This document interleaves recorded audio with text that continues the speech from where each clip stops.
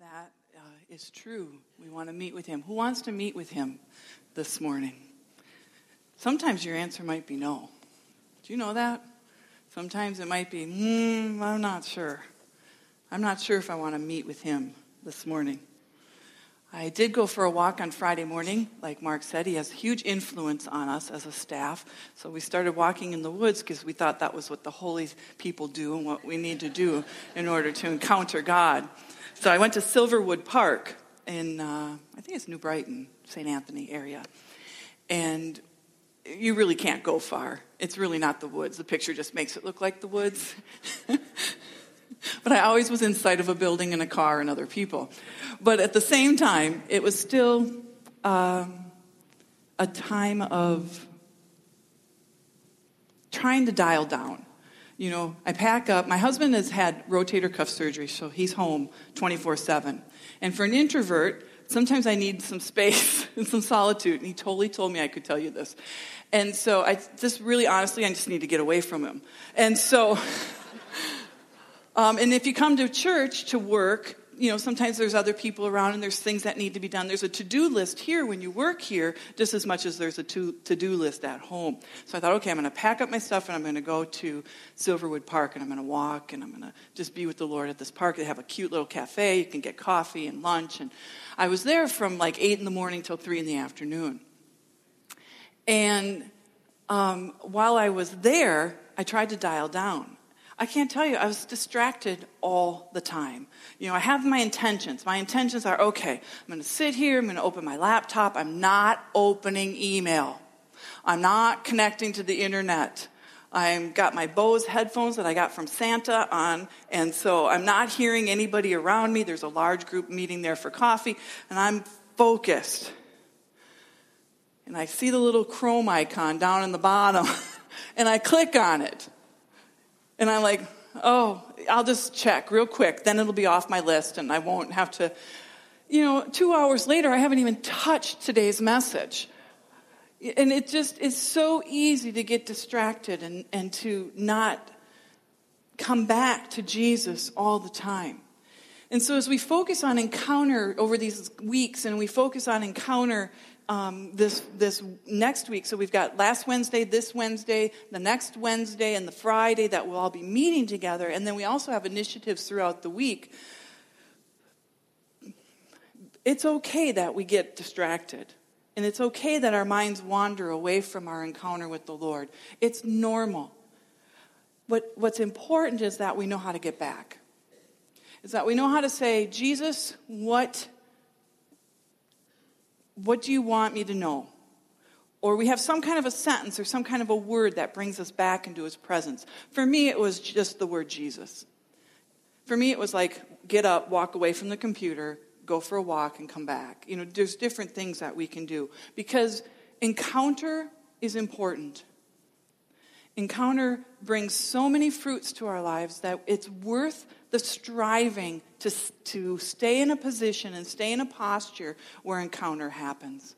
And then when we talk about encounter, what we're talking about is, well, the Webster Dictionary says to meet, to come upon face to face, to experience. And one of the largest chunks of encounter and how they're defining it is to experience unexpectedly, like as in a battle, or as in a confrontation, or in a negative way, to encounter somebody. So it might look kind of like this. Ye gads, as Mark Spencer would say. And I think sometimes we brace ourselves when we think we might encounter somebody, someone, or we might encounter God. We wonder, you know, I'm not sure what's going to happen. I don't know, you don't have to raise your hands for this, but how many of us, when we don't know what's coming, we brace ourselves?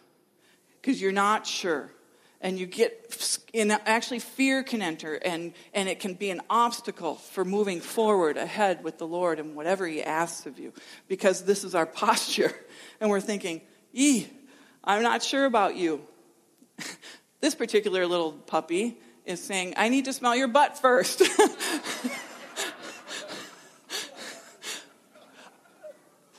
I'm sorry. That's not in the notes.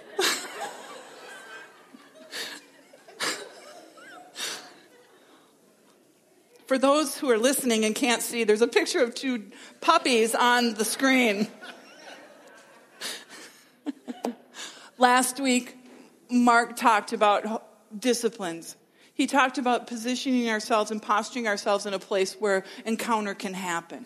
The things that are helpful, silence, solitude, being in the Word, slowing down. Did anybody ride in the right lane this week?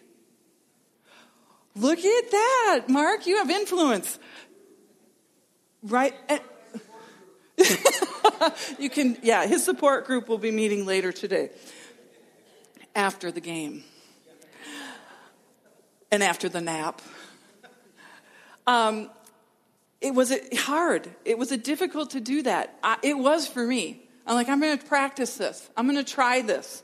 And, did I succeed? Well, maybe I succeeded because I did it, but my heart was not in the right place. I was wrestling with it the whole way. So he talked about this, but those disciplines are really important for us.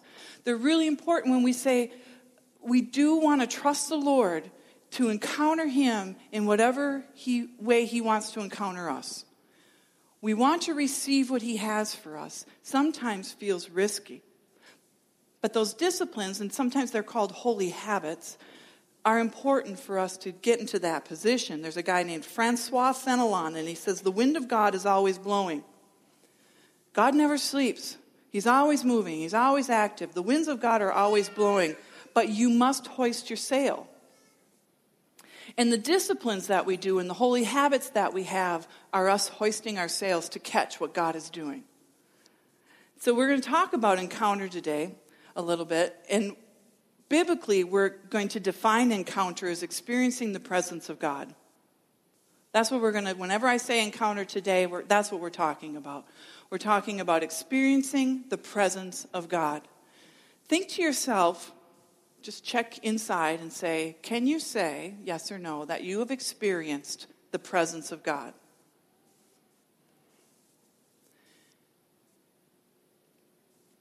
Whether you have or you haven't, the truth is that it's available. And the truth is that God wants it to happen for you. He wants to encounter you. He wants you to be in a position that you allow him to encounter you. We were created for encounter. Paul Baloche has a song out, and this will date me a little bit, but it came out like in 1999, 2000, and it's called Open the Eyes of My Heart, Lord.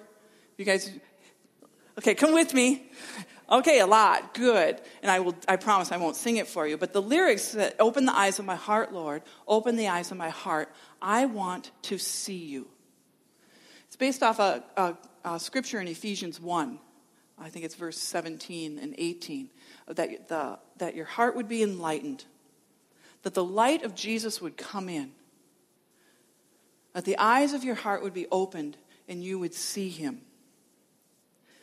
Because the good news is that Christ has a habit of showing up in our lives, sometimes unexpected, and sometimes in that still, quiet place that we've positioned ourselves to listen. The magnitude of this topic, encounter, I started to study it, and I thought, first of all, I'm like Googling, how many encounters are in the Bible? How many encounters with God are in the Bible? Well, I couldn't get an answer. And I thought, well, I've never read through the whole Bible counting them, so how many are there? So I just started to think about it. There's hundreds of them. Hundreds of testimonies, hundreds of stories, hundreds of places where God is with his people and God encounters them. All the way from the beginning when he's in the garden with Adam and Eve and he's walking with them and he's talking with them and he's in their presence and they're in his presence, to Revelation, to the vision that John had of the glories that are to come when we're fully in his presence all the time. Everywhere in between, there's hundreds of opportunities to talk about an encounter with God.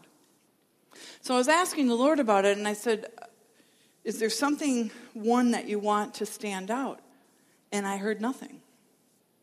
It was just silent. And then I had this thought, it's too big.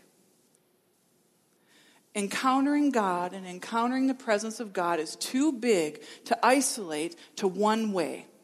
It's too big to isolate to one person. It's too big to isolate to one group.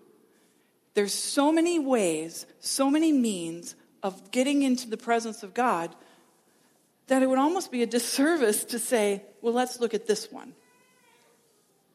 Because each of us are going to carry a testimony of what it means to experience God. Each of us will have our own story.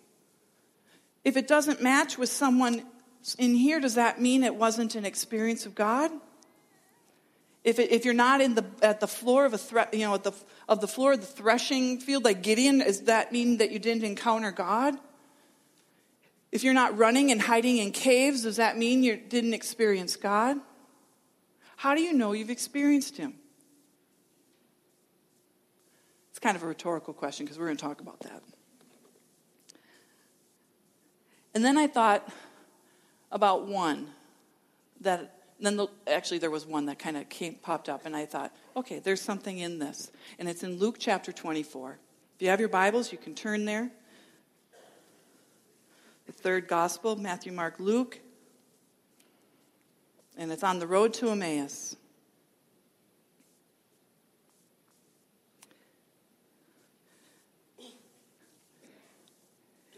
Verse 13 says, that very day.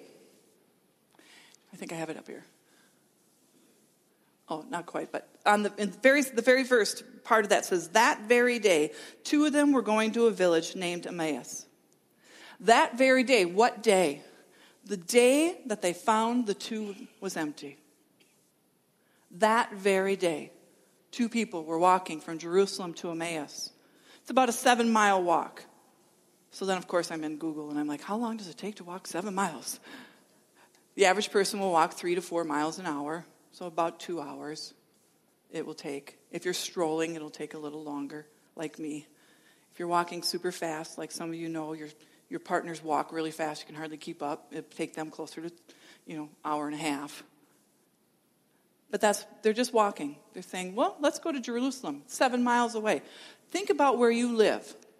Do you know what's 7 miles from you? I don't. I know Rosedale's about 1.5 miles. But that's how long. I mean, I can't imagine they're walking. Or Scott and I are watching a show on Netflix, and he's like, it's British, and they walk everywhere. They never drive.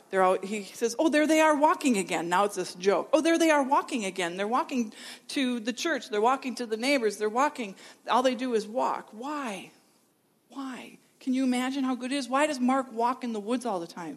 Because it slows us down. When you're walking, it's a much slower pace than driving. So they walk everywhere. And it's good for you. So anyways, these guys are walking. And it says here in verse 15, while they were talking and discussing together, Jesus himself drew near and went with them. But their eyes were kept from recognizing him. So you have all these people in the Bible that are encountering God. You've got Adam and Eve. You've got Abraham who meets with God. You've got Jacob who wrestles with God. You've got Moses encountering God.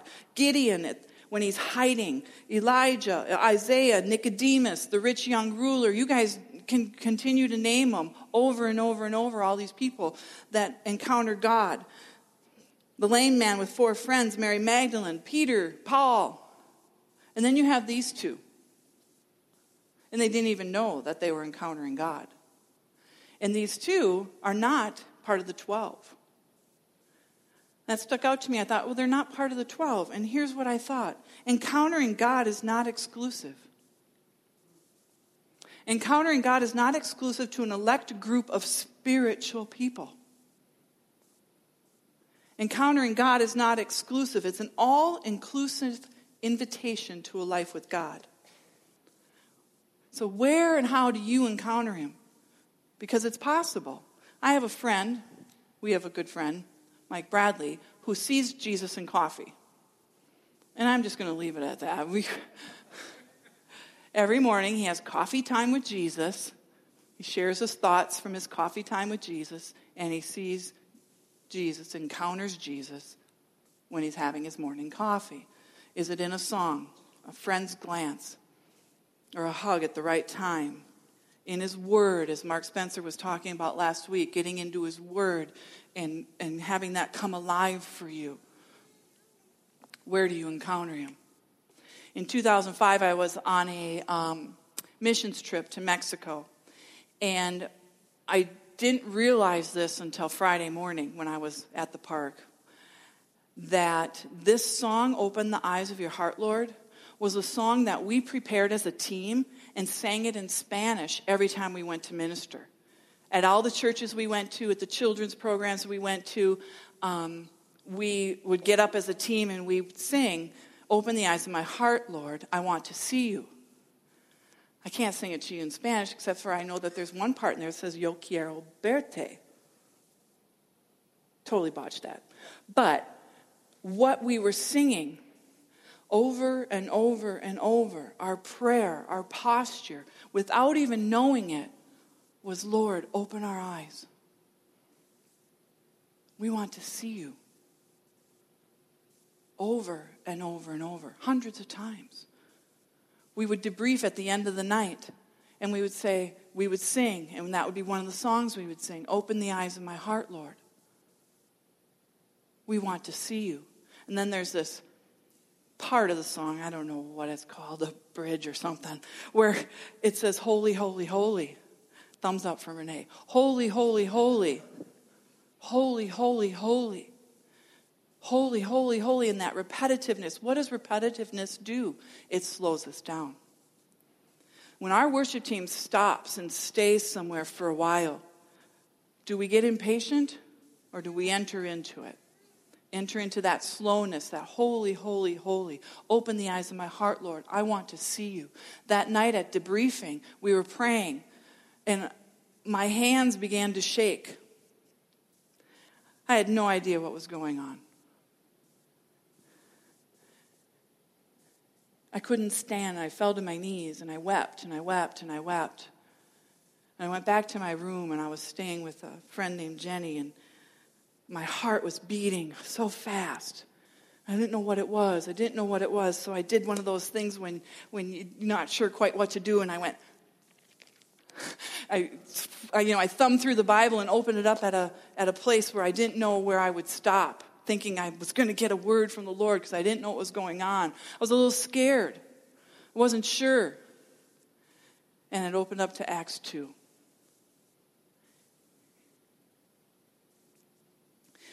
And then I realized God was encountering me. And I wasn't expecting it.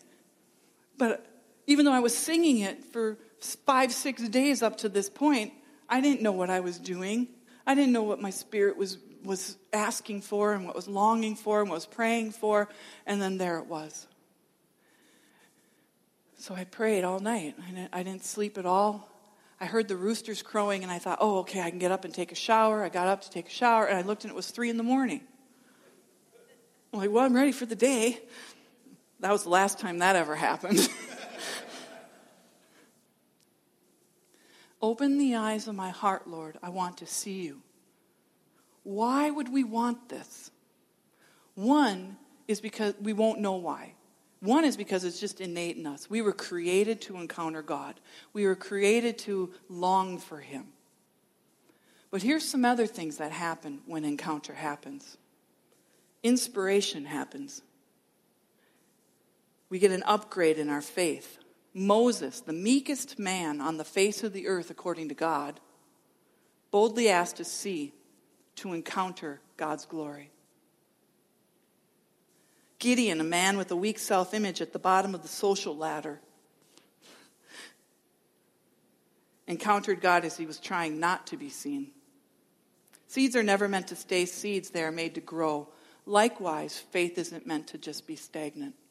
It's made to grow. And when we encounter God, it's like the dry soil gets watered. And we get inspired.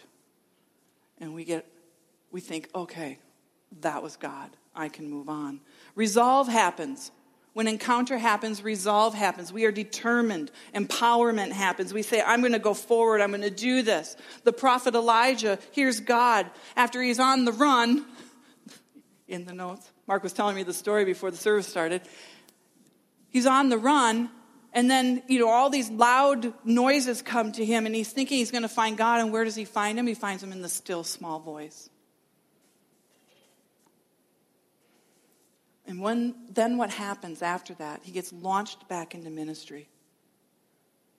Resolve happens. Peter, a backslider, restored because of his unconditional encounter with Jesus. Peter is empowered, and he resolves to follow God at all costs, and he becomes the bold preacher of the gospel on the day of Pentecost. Our little Peter gets that boldness and that empowerment from an encounter with God. When encounter happens, truth happens. We get a bit more of the picture of God's true nature. When we encounter God and he tells us the truth, there's something supernatural, spirit to spirit, that happens that it can't be argued. It can't be argued because you've now met truth. You've met the true truth. Mary Magdalene's experience of Jesus helped her understand what it meant to have a spiritual relationship, causing her to stay with Jesus at the foot of the cross, being the first one at the tomb, and the first one to encounter the risen Lord. Why would she do that? Because she knew who he was. She knew the truth of him. She longed to be with him.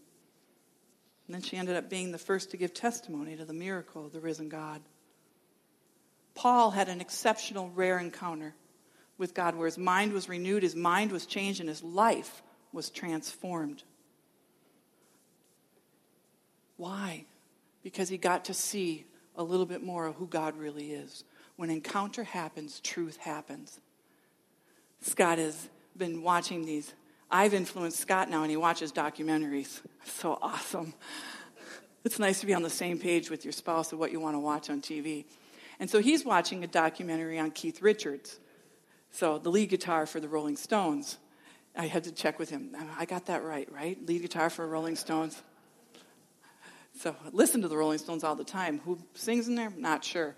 And so anyways, he's watching this documentary, and this is what he says to me when we're having coffee the next morning. He says, I've been watching this documentary on Keith Richards. And you know what I discovered? He's kind of a softie. He said, I would have never guessed that. Being the lead guitarist in a rock and roll band from the 60s and even earlier and on, and and the way he looks and the way you see him in pictures, you would think he's really super tough. But when I was watching this documentary, I realized he's kind of a softie. When we spend time with people, when we spend time getting to know them, when we spend time with God, truth happens, and our perspective will change. Our perspective of who he is will change. When encounter happens, our eyes are opened. And this is one of my favorite things about encounter with Jesus. When encounter happens, transformation happens. When encounter with Jesus happens, we are no longer the same person. You see, having an encounter with God is more than a distant admiration. It's more than an emotional high. When I was in Mexico and the emotions were flooding, because I couldn't contain them, which I was really good at. But when I couldn't contain them, the experience was more than that emotion. The experience, and the reason I know it was an encounter with the true living God, is because I wasn't the same anymore. I was different. There was something in my spirit that had resolved. There was something in my spirit that said, this is God and he cares about me. This is God and he loves me. This is God and he sees me. My perspective of God changed. My call to serve him had more resolve, had more promise in it. It had more inspiration. It had more hope. And of course, when we do these things, we're human. So then my pendulum swings to like, whoa, where's all the Pentecostal church I can go to? But the Lord balances us out. He's so gracious and good with us. But transformation happens. And that's how you know you've encountered the real God. It's worth it. It's worth the effort to drive in the slow lane, to get into the places that you need to get into so that you will encounter him. Not the last thing, but one of the things that I thought about then too is our posture. And I thought about Morgan, and I thought about Kim. And I asked Kim permission. I didn't ask you, Morgan, because I knew you wouldn't care. But what happens when a man proposes to a woman? Sometimes, not always. I asked Morgan, did you get on one knee? It was one of the first things I said. He goes, yeah, I did. Why? Why? Good boy. Peer pressure, that's why. Kneeling is appropriate during prayers, including wedding vows for some faiths. Kneeling is also done to genuflect when entering a church or temple. When proposing, kneeling can have the same spiritual connotation and be seen as a sign of respect. We posture ourselves in a way to encounter God out of respect. Honor. Knights kneel when being awarded honors from kings and queens. This can hold true for a proposal of marriage and can be seen as honor. And surrender. It's premarital class 101. Surrender. Bowing in supplication before a victorious enemy is typically seen as a gesture of surrender. When proposing, a couple commits to one another and surrenders oneself to being part of the couple. Your posture before the Lord communicates something. It communicates something to him, but I don't think it's necessarily for him. It communicates something to ourselves. Are we showing respect? Are we showing honor?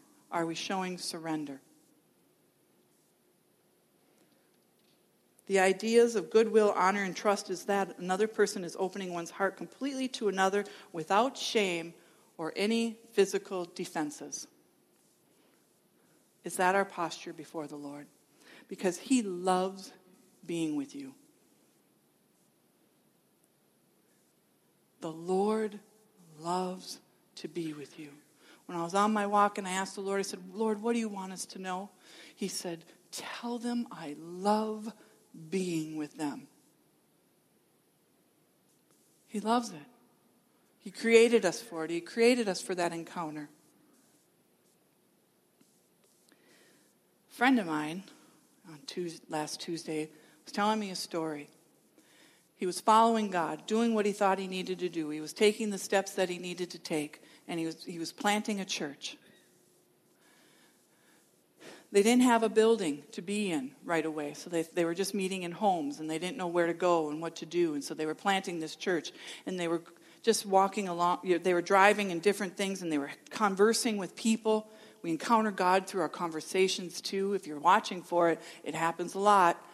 And someone had said, well, the community center in our area just opened up. Why don't you go over to the community center and see if maybe that might be a place for your new church plant to meet? So my friend walks in the door, and this is how he tells me the story. He walked up to the lady at the counter, said, I'm pastor in the area, we're church planting. And the lady behind the counter said, I've been waiting for you.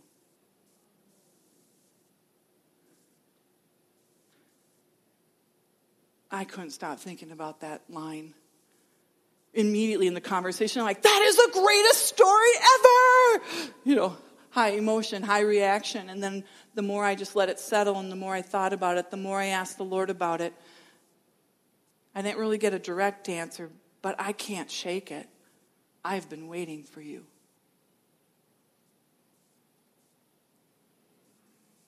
I think the Lord is always in that posture for us. He's waiting for us to encounter him and come to him and put ourselves in positions and try new things. Have you ever kneeled before him before? If you haven't, try it. Have you ever laid flat on the face on your belly. Try it. If you haven't lifted your hands, just try it. See if it helps. See if it does something that helps you get into a position, not for the sake of behavior modification, but for the sake of encountering God. Because he's been waiting for you. For anyone who's seeking for God, I'd like to encourage you. Encourage us. I think he's closer than we think. Let's pray. Father, thank you that you are a God that's living and active, and you want to encounter us, and you want to be with us. And I thank you that you're waiting for us.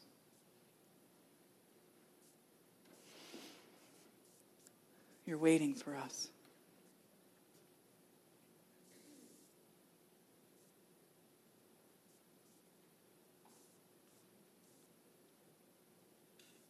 Lord, as we take an offering, I ask that you would bless that. And as we go back into worship, I pray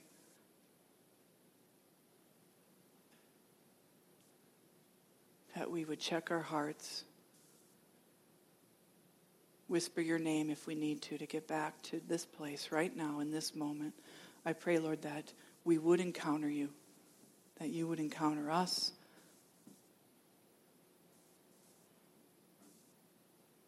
That we'd know you're here. That we would experience the Emmanuel truth, that you are here.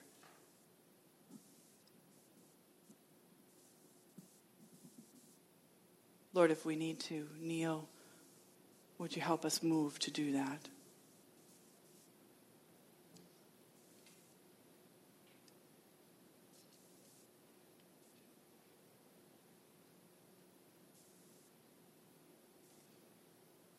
Thank you that you want to be with us. In Jesus' name, amen.